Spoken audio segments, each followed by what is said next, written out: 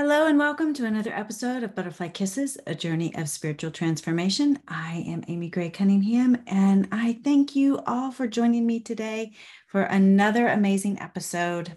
And you're in for a great conversation today because I am chatting with Miss Megan Onan about what it's like to be gay in today's world and what it was like for her coming out of the closet. We talk about her mental, emotional, and spiritual journey to self-love. It's an inspiring episode because she talks uncandidly about how her decision shook up her life and also those around her, and that by going home to Mississippi was the best decision she ever made for herself. And next Sunday, I talk with the amazing Miss Kim Harner, who is the author of 100 Acts of Love, where she guides people, get this, everyone, on how to support someone who has lost a loved one. Kim's husband passed away at the age of only 44. And when she was going through her grieving process, she realized that although her friends were trying really hard to support her, they didn't really know what to do or how to help her. So she wrote this book to help people understand what it's like to go through the grieving process and what to say, what not to say, how to do things, what to do in order to support the ones that you love, because we just don't talk about death and grief and the grieving process in our world today. And in this episode, that's exactly what Kim and I do. We talk about the death of her beloved husband and how it transformed her life into the acts of service that she does today. So please don't miss this exciting episode on Sunday, September 25th, at 9 a.m. Eastern. And also, as always, please, if you like these episodes, please subscribe to Apple or whatever app that you're listening to this podcast on. And also follow me on Facebook, Instagram, Twitter, LinkedIn, YouTube, and TikTok. All of the links are provided in the show notes. And you can also subscribe to my weekly newsletter at butterflykissespodcast.com. This way you won't miss it when another episode is available. And also, if you like what you hear on this episode of Butterfly Kisses today, please leave us a review. 5 stars would be awesome. And also share it with your friends and family. The more, as I always say every week, the more we can inspire others to share and shine their light, the more of an impact we can make on the world. So now please help me welcome Miss Megan Onan. Megan, thank you for joining us today on Butterfly Kisses. Thank you for having me. It's an honor to be here. I'm looking forward to this conversation. Yes. So tell us a little bit about who you are. You live in the heart of Mississippi. Yes, I do. I grew up here for the most part. Well, my parents grew up in Kentucky and moved us here when I was around 7 or 8 years old. Mm-hmm. And I ended up going to college at Mississippi State, which is in Starkville, which is my hometown. Wow. Okay. So I played basketball and softball at Mississippi State, went to graduate school at Mississippi State, and then had a big turning point when I came out of the closet and had a really hard time during that time period, as far as just dealing with spiritual community here and telling my family, and just the whole experience was very traumatic for me. And I ended up leaving Mississippi about a year later to get outside of the pressure of culture and society here, to really find myself and find a way to be myself. And so I left for a while. I ended up at Florida State and then Miami and then in Colorado. And Colorado is where I met my wife 14 years ago. And it's where I published my first book. And about 2 years after meeting my wife, we got into this point, or I had gotten to this point personally, where I realized that, life was going well for me and I really liked it. And I had great friends and great support, but there was just still something inside of me that was needing to be healed. And it became very clear that until I came back to Mississippi to face my fears around being authentic and being here and being present, that I wasn't going to be able to have the fulfilling and whole life that I wanted. And it was a very scary thought at the time. And that was in 2010, but we took the leap, and Claire, my wife, who had never been to the South, moved down here with me, and we've been here for 12 years now. And now we have a beautiful little girl who's 3 years old, and we just live I like to say, a very charmed life. It has been really hard and really painful and tough to face things over the years and have hard conversations, but it's all been a part of what I needed to do for myself, for my own healing and my own journey. And just at this place now where everything feels very sound and grounded, and we get to choose. And I don't know, we're just in this very empowered place now, and it's just really nice to be here. But it has definitely been a journey. Do you think that you could have done that or received that kind of life? Just, let me see if I can explain or ask this question correctly. You came back to Mississippi to face these fears. Right. Could you have just faced those fears where you were at and just worked through that? Why go back to Mississippi? Why go back to? I think I would have faced them, but it would have taken me a lot longer. It was one of those things that's like, if I don't immerse myself and deal with this now, every time I come back, I was coming back to visit my family and they were visiting me, but there was always just this missing piece. There wasn't like that time together that was long enough to get to the hard conversations. It was always just, we're here for a short time. It's exciting. We're not going to talk about anything tough. I wasn't going to have to face, it was easy to be myself in Colorado because it was a more accepting place, or in Florida or whatever. And I was able to start fresh and start over, and no one knew who I had been before. And so I really, for me, and this isn't, I wouldn't say to everyone, go back to the place where you experienced trauma. For me, that's what I needed to do. And so it was just a very strong vision from God, like from spirit, like you have to go back if you want to heal. And I literally just listened to the calling, not knowing at all, what it was going to mean entirely for me. But it has been the best decision, and one that I do not regret. We have our home and our life and our businesses here, and our families are here. Claire's mom moved here from Seattle, and Merritt, our little girl, her donor, and his family are here. They're a part of her life. And so we have a very full, we're in a community that loves us and accepts us. And so, we've built a life that is full of meaning and purpose for us. And I think I could have done that somewhere else, but it wouldn't have been as deep as it is for me here. Wow. That's amazing. Congratulations. Well, thank you. It's been hard. It's been hard.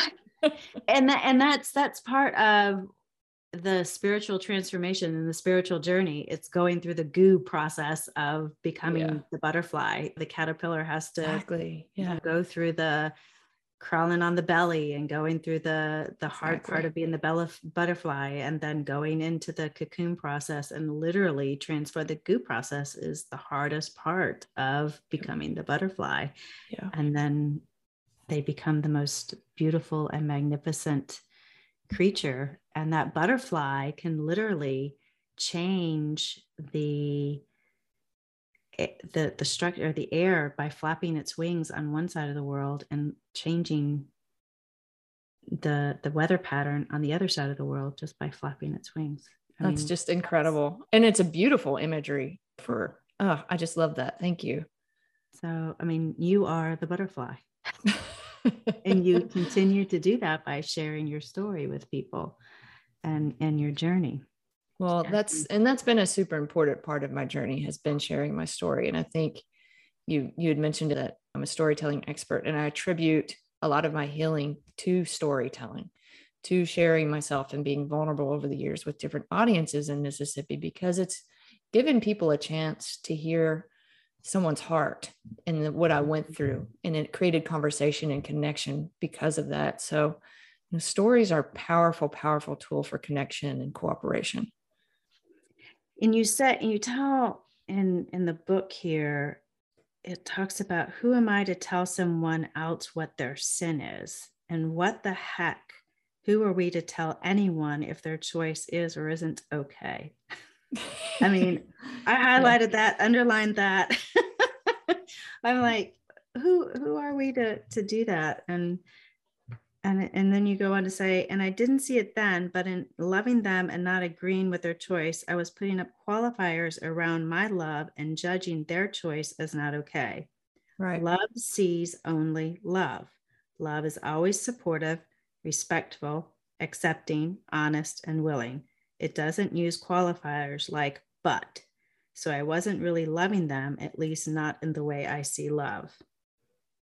And for you, you were talking about in the book that you would talk about people would come up to you and say, Megan, I love you, but I love Right. the sin, or I love the sinner, but not the sin. Right. Yeah. Um, And that's kind of the birth of this book came from that experience. Courage agreeing to disagree is not enough, because being on the receiving end of that, it doesn't feel like unconditional love. And then it creates this wall between myself and this other person, and tension in that relationship where I don't feel safe. mm-hmm. And so it's something, especially when I first started coming out and experiencing this, like, and like droves of people saying the same thing to me, it was like who I had been as a person didn't matter anymore. It's like I suddenly became a label, Mm-hmm. and who I was beyond that was forgotten, because all they saw was the label, the sin, whatever their perception was at the time, and all in good intention. I know they were Mm-hmm. doing it from love, but it wasn't loving for me. And so I've really tried to pay attention to myself going forward and not reciprocating that kind of love to other people. And I know I have, and I've got a million stories to back that up, but it is my driving force. And it is the one thing that is really important to me in any work that I do or in my relationships with my family. And it's just, am I seeing them for who they are? Am I actually being present enough that I can only see love in them? And so that can be hard when you disagree on things. I don't agree with everything every one of my family members' beliefs, but Mm-hmm. can I see beyond that? And you can, like, we can do it. We just don't want to, because we're attached to our own reasons for control and a need to see the world. So we're all different for a reason. And I'm a huge advocate for live and let live, just because I know what it feels like to be the one that wasn't allowed to let live. Mm-hmm. Well, and it's interesting because everyone has their own experiences, their own beliefs, their own way of looking at things. Yeah. Everybody feels they're absolutely right, and they're right in their own beliefs. And for all intents and purposes, they really are, because that's the way they were raised, that's the way they believe. And for them, that is completely accurate. And that is completely 100%. right. Yeah. And then you have somebody else who comes along and they were raised a completely different way, and they have a completely different belief. They come from a completely different world. There's people that live in rural areas in a completely different country who's never seen a cell phone. Right. They have absolutely no clue what a cell phone is. Yeah. And until it comes into their view and their perspective, they have no idea what it is. Yep. And then how does it shift their view and their perspective once they get to know it? So it's so complicated. Yeah. It can become so complicated. I mean, the answer is so simple. Be present, listen, and try to put your own filters away and just be with that person and see what you see. But it's hard when things are so charged and we all think we know the answers to how the world or how things should go, how policy should change or should not change. We're all having these very important discussions right now and can get very caught up in the details and forget the basic necessity, which is to be with each other and love and be in that kind of energy so that it can then reach out and flap its wings and go further. So it's so easy to get caught up in fear and not love. So did you ever think 14 years ago that you would be in the place that you're in now? I hoped I would. I wanted it badly. There was a time, and it was around 2008, right before I met my wife. And I was just in this really bad place. I mean, just really low, super depressed, got out of a bad, emotionally abusive relationship. And I went down to a place called Horsetooth Reservoir in Fort Collins, Colorado, and went down near the water in the reservoir, and just remember looking up at the sky and screaming at universe, I just want to love the way that I love. And it was just this calling out and this knowing that I deserved it. And I had no idea how I was going to get it. And at the time, I didn't mean a partner. I just wanted that kind of love in my life. I wanted what I gave to come back to me. And it meant years of being able to receive it and let it in. And so breaking down my own walls so that I could then let love in. But that was a turning point for me in just calling it out, and then just trying to trust one step after the other where I needed to go and what I needed to do. And so, like I said before, it's been a journey, and it's something I believed in deeply. I knew I could have it, but I didn't know what it was going to look like at all. Mm-hmm. Do you think that our world, our community, our livelihood, or our lives could in 14 years from now look more like your life now than it did 14 years ago? I hope so. Same answer. I think we all have to want it so badly that we're willing to look at ourselves and we're willing to do the work we need to do so that we are not living in fear about every little thing that's happening. But it's going to take a collective consciousness basically to do that. And I mean, I'm constantly working on myself, and my wife is constantly working on herself. We're constantly working our relationship. So I feel like the simple thing for people to do is just focus on your little family, focus on your community, and do your best to have the best relationships possible and have those hard conversations, and focus on just putting love and into those. And I feel like it's reachable if we can just focus there instead of focusing so outward on what we think the answers are. Because I mean, who knows what it's going to be like in 14 years, but if we all had that intimate and that kind of intimate of a focus and intention, I think that would be really meaningful for change and for wholeness for all of us and connection going forward. Well, that brings it. How do you go about having those type of conversations, especially with somebody who may or may not necessarily want to have a hard conversation with you? It's a great question. And that's true. Not everybody is willing to, and that's okay. You know, everybody needs to have their process and their time. And some people aren't ready, and maybe they'll be ready in a couple of years, and maybe they won't. And we have to give people that freedom. But for me, what has worked over the years is, and I've had a lot of people who haven't been really ready to have those conversations with me, and, you know, and we haven't spoken since, and that's okay. Like, we have to be okay with the fluidity of relationships, and how, you know, you can put your best foot forward and be there and be present, but not everybody is willing to receive that. But I think for me, what's worked over the years, just being very intentional about sharing my story from my perspective and my feelings, my emotions. I mean, this is counseling 101 in a way, but it really is the best way to connect with someone else, is especially if it's around a hard concept like LGBTQ, gay marriage, those kinds of things, the kinds of conversations I've been having over the years in Mississippi with politicians and ministers and university representatives. I always just put my foot forward and said, hey, this was my experience. This is what it felt like. And I left the door open for, you know, I didn't say this is how things should be. I didn't blame and say, this is your fault. I just said, this was my experience and this is how I was hurt. What can we do going forward? How can we work together? And then they would share their stories and they would open their heart to me. And then we were able to bridge the gap from there.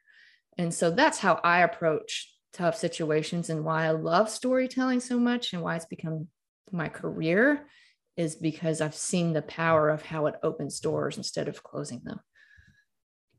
What kind of bridges have you been able to cross? Or let's see. Well, I'll give you a couple. So one is a personal relationship with my mom.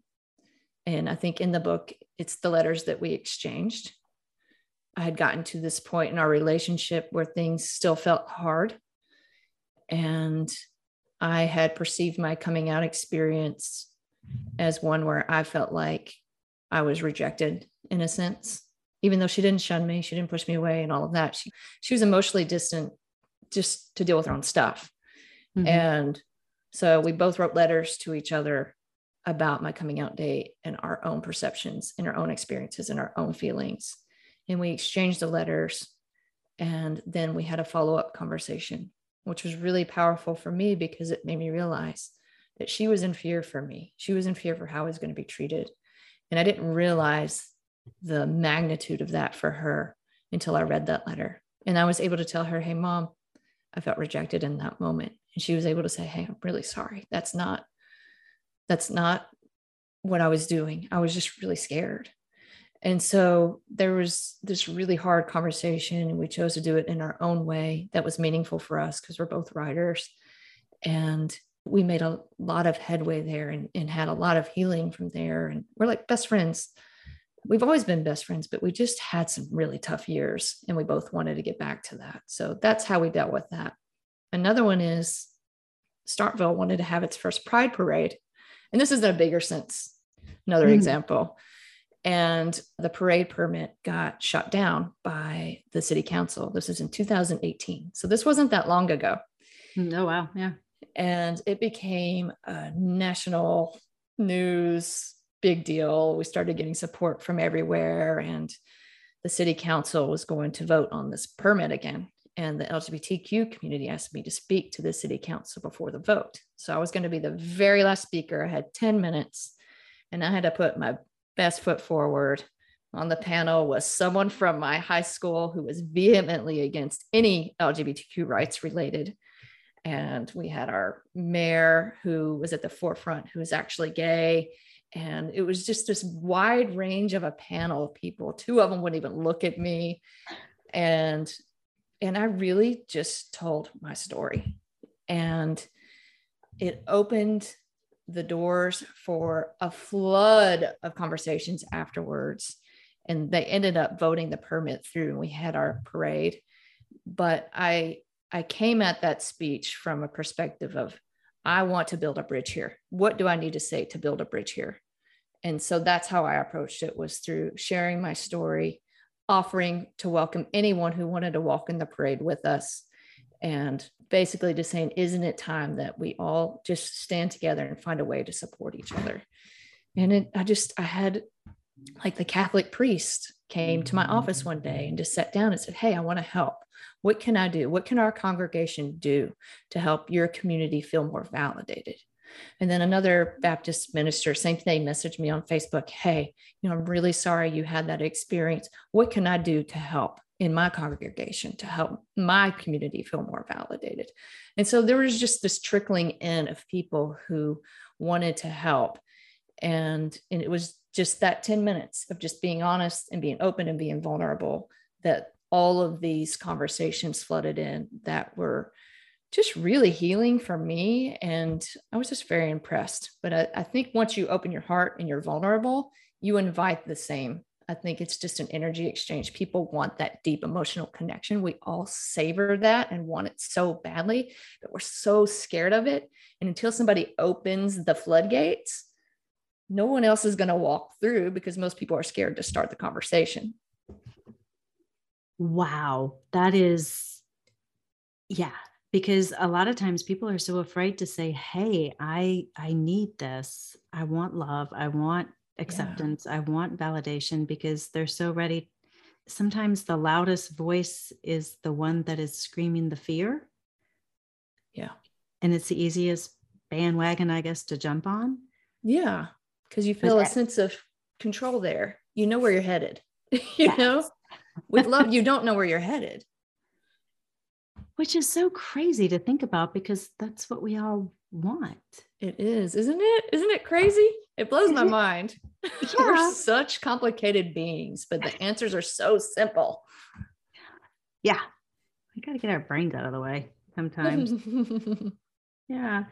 Well, how do you handle people who nowadays, I mean, knowing where you come from, how do you handle people who are hostile towards you or are throwing, negative comments towards you?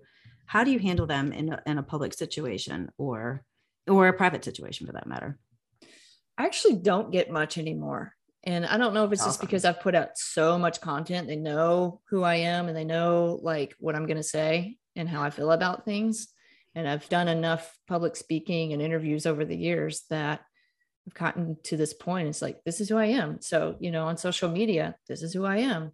Like, go look at my website. This is who I am. And so I don't get a lot of that anymore, which is really nice to have a break. I'm sure as this book comes out, it may change things, but we'll see. I don't know. But if someone were to come to me now and say something that was said to me when I came out of the closet, it just wouldn't faze me. I've worked through it enough. I've faced it enough. It would be okay. I'd be like, all right. It just would not faze me. That's a great place to be on. Yeah, it really is. It is very freeing. What kind of world do you want for Merritt when she becomes 20 or 25? What would you like the world to look like for her? I want her to be happy, and I want her to feel that wholeness is possible for her too. And I want her to know that she can do anything she wants to do as long as she just sets the intention and focuses and goes after it. Like, you can have anything in the world you want, just do it. And I hope that she lives in a world where she's supported as a woman.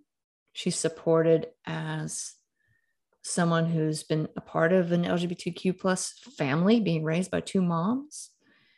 And I hope that she feels safe enough to use her voice and be proud of whatever that is. I hope so too. That's what I want for my boys. How old are your boys? Well, they're 27 and 26 now, so. Those mid-20s are hard. Yes, they're still coming into themselves, but they're getting there. That's awesome. But and one of the things that I ask a lot of people who have come through trauma and tragedy, would you change how things have happened to get to where you're at now? The journey that you've gone through. I don't think so. No, I mean, I wish I would have believed in myself more earlier on. I think if there was anything that I could change, that would be it. I wouldn't change how things happened. I just wish my internal world and my beliefs in myself were stronger in the beginning, and that it wasn't so hard for me to believe again. That's the only thing that would be nice to have see different, but that was also a part of the journey. But I wouldn't change like the path, because I don't think I'd be here now if anything had been different along the way. Any of the choices that you've made. Yeah. That's so beautiful. What about forgiveness? Because we were talking about forgiveness earlier. How has forgiveness played a role in your life, in the choices that you've made and the path that you've gone down? How was forgiveness, forgiving those that have hurt you and forgiving yourself?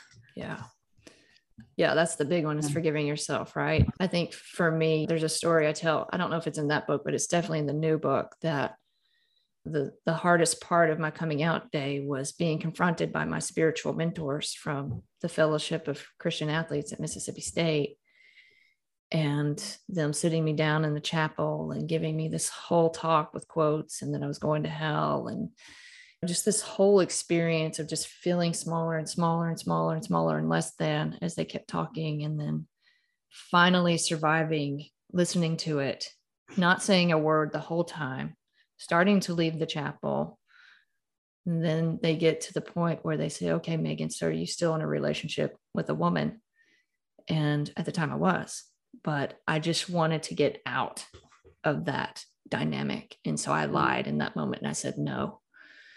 And it ended the conversation and moved things along so that I could just go be. But I think if there are, it was that I wish I had just said yes, because the sin then, quote, I use quotations there, obviously, yeah, but nobody else can see that. So the sin for me was that I went against who I am. I have lied about who I am so much over the years and developed such a deep wound of shame that I then had to climb out of. And so to forgive myself for not just owning who I was, I understand it because it was a traumatic thing that I went through, and I was trying to protect myself and I was trying to survive. But I also have had to work through forgiving myself of not just saying, hey, I'm Megan, I'm gay. Yes, I have a girlfriend. And when we first moved to Mississippi, I hid my wife from our landlord. I was still so full of shame and so scared of how I was going to be treated in my hometown again that I could not see outside of that. And so it just took a lot of courage to work through that and get out of that habit of lying about who I was so that I could start believing in myself again. And so there's been a lot of self-forgiveness work just around that, being authentic, being myself, being who I am. And then there's also that other piece of forgiving others for how they treated me and revisiting some of those past relationships and having some of those harder conversations. I'd spoke at National Coming Out Day at Mississippi State, the very first one in 2013, which landed me a front page article in the local newspaper, which then led to a phone call from the Fellowship of Christian Athletes director, who was a different person, to officially apologize for how I'd been treated because I was very vocal about it. And I just told my story. I wasn't being mean. I just told my story. I just told the truth. And it ended up being like, we developed a relationship. We met several times. We talked through things. And so I say all that to say that storytelling has given me the opportunity to find forgiveness for others as well. And for every speech I've given and told my story, I've got a Christian coming up to me to say, I'm sorry you were treated that way. And so it's just been a journey of like realizing that everyone's a human being and everyone's doing the best they can. I'm doing the best I can. I don't always do everything wonderfully, and not everyone else is going to either. And it's a journey for all of us. And I just try to walk around with a forgiving heart always, because I know sometimes you're just having a bad day and we're all just trying to get through the moment sometimes. Sometimes that's all we could do is just get through the moment. Yep. If someone is in a position where they have to have a tough conversation with someone, a loved one or a coworker or someone that they feel they need to have this conversation with, whether it's whatever tough conversation they need to have, what is one thing that you would suggest they do in order to be authentic, help them with their story? Yeah, I mean, there's lots of things you can do. One of the things that I often ask myself before I have a hard conversation with someone is like, have I owned that part of myself? Like, am I good no matter their response? Like, am I okay no matter what they say? And if I'm not okay, what do I need to do before I become okay? And so that's one of the big things is like, have I accepted this story? Have I accepted that this happened that made this relationship tough? And so I always say, like, own it first, like accept it, own it first, and make sure you've gone through that so that when you get to the tough conversation, you're okay with whatever transpires. because sometimes, like you said, some people aren't ready for the tough conversation. Yeah. And some people aren't willing to open up. I think if you come into a tough conversation with that energy and you're willing to share your story with your true feelings and emotions and be completely vulnerable, most of the time people will respond and open up, and you can have a very meaningful and healing conversation. Because sometimes people can't do that work, and some people just are not ready to go there.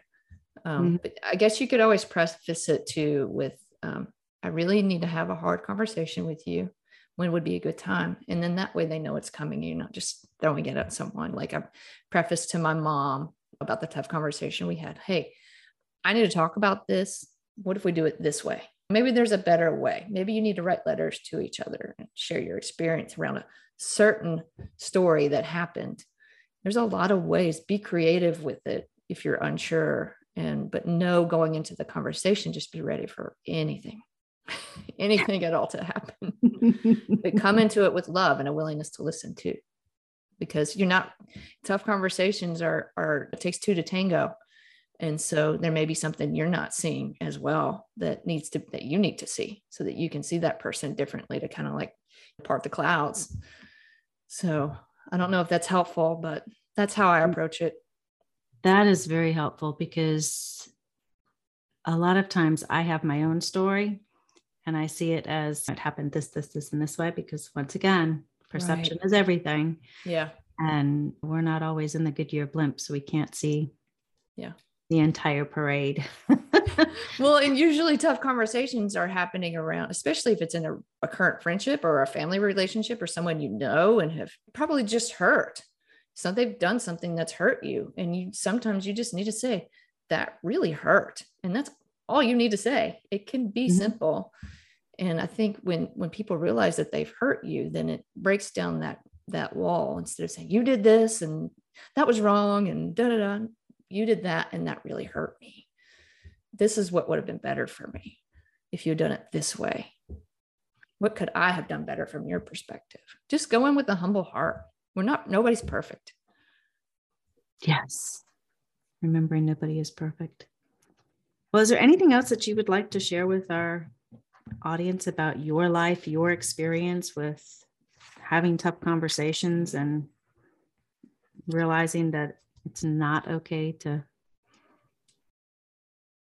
agreeing to disagree is just not enough? I think I've said enough.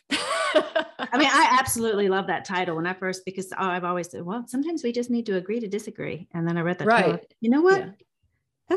You're right. It's not enough. Yeah. How do we go about moving past this? Yeah, no. And it's true. I mean, it's the easy way out for sure, because then we don't have to dig deeper.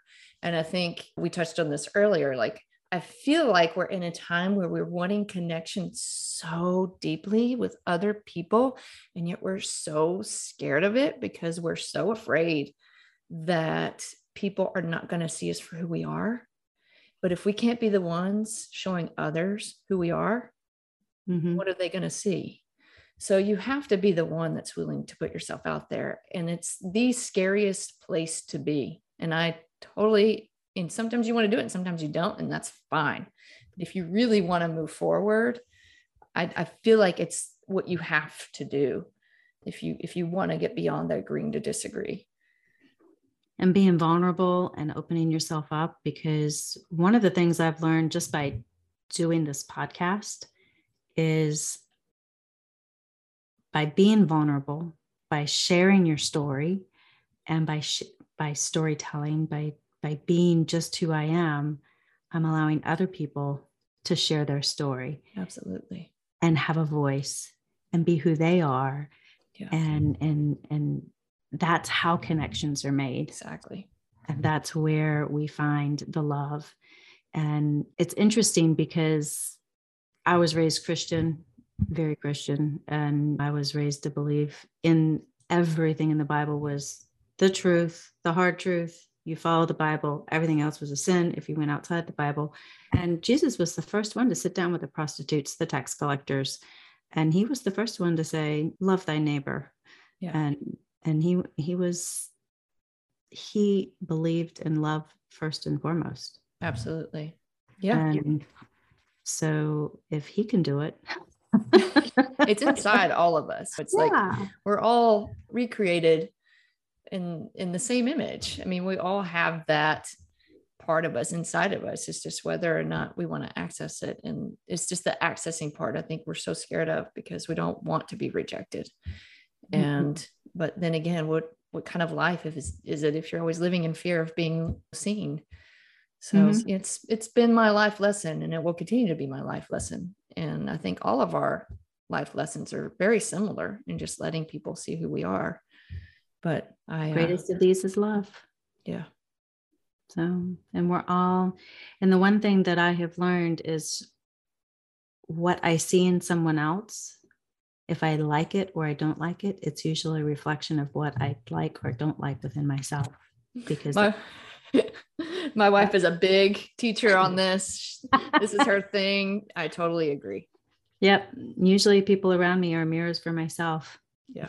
If there's somebody is triggering me, it's usually because it's something within me that I don't like. That's right. I totally agree. And it's a great perspective to have, because then you're empowered to do the work. So I think it's a very helpful tool. Yep. Very much so.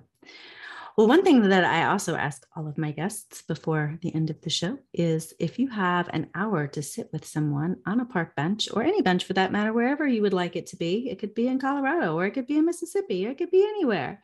Who would that person be, whether that person be on this side of the veil or the other side of the veil? And you could talk with them. Who would it be, and what would you talk about? I'm going to choose to go with someone on the other side of the veil, because there's too many people here that I love so much that I want to choose. I think it would be my great grandmother. I'm named after her. My daughter's named after her. I knew her, but I knew her in her years of Alzheimer's. So she never got to know me, and I never really got to know her. And I would love to my mom's always told me that she was this woman of just kindness. She never spoke an ill word of anyone. And I would just love to just be there with her and feel her energy and know who she was as a person. I would love that opportunity. Wonderful. Yeah. That would be wonderful. She's probably still great question. Always around you. Yeah, I hope so. I love asking that question because it's a great one. It's so interesting to hear people's responses of who they would do and what they would ask the question. So yeah. Well, thank you. Well, Megan, thank you so much for joining us. And once again, your book coming out in September is Held and Free. So right. I can't wait to read it. Now, where can people find you? So go to my website, meganonan.com, MEAGANONAN.com. And there's a list there you can subscribe to if you want updates on the book. We've already gone through our pre-sale phase, so that's over. So you won't be able to catch it until it's actually live, but I'll be posting updates and all that kind of stuff. But there's all kinds of good stuff on my website. So wonderful. Yeah, you can catch it over there. Thank you so much. Well, it was a pleasure having you, and thank you so much for chatting with me today. Thank you for the meaningful conversation. I really enjoyed it. I've enjoyed it as well. Thank you for joining me on another episode of Butterfly Kisses, a journey of spiritual transformation. If you like what you've heard, please subscribe by hitting the subscribe button. This way you won't miss it when a new episode is released. Also, if you're interested in learning more about Akashic Record readings, you can schedule a free 15-minute consultation with me by visiting my website at amygraycunningham.com. Again, thank you, and remember, always spread your gorgeous wings, my friend, and fly. Until next time, see ya.